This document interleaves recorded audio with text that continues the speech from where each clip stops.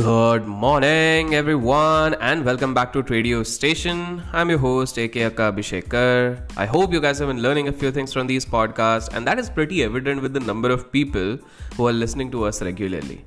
The numbers are going beyond 1,000 per day, and in just a day or so, we are going to cross the threshold of 1 lakh downloads on our podcast.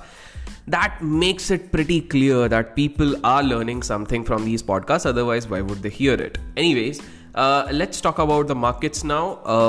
A lot of people were a little baffled looking at the drop which happened in the American or the US markets in the last session, and they assumed that we will have a big drop over here in Indian markets, which I feel is still not imminent.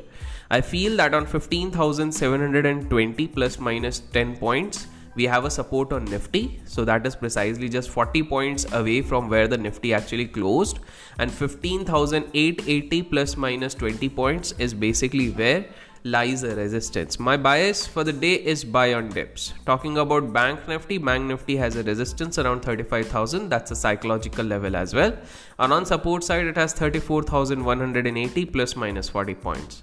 So the bias remains clear. It's buy on dips. Talking about sector specific, a lot of people must be curious as to which sector possibly could shine in the days to come. So we have already observed that a couple of IT companies have been performing really well in the last few sessions. So after some dips, the momentum might continue on the IT pack also. So one can actually keep an eye. And I personally feel some of the private banking spaces can also show some sort of decent action in the days to come. So keep in radar.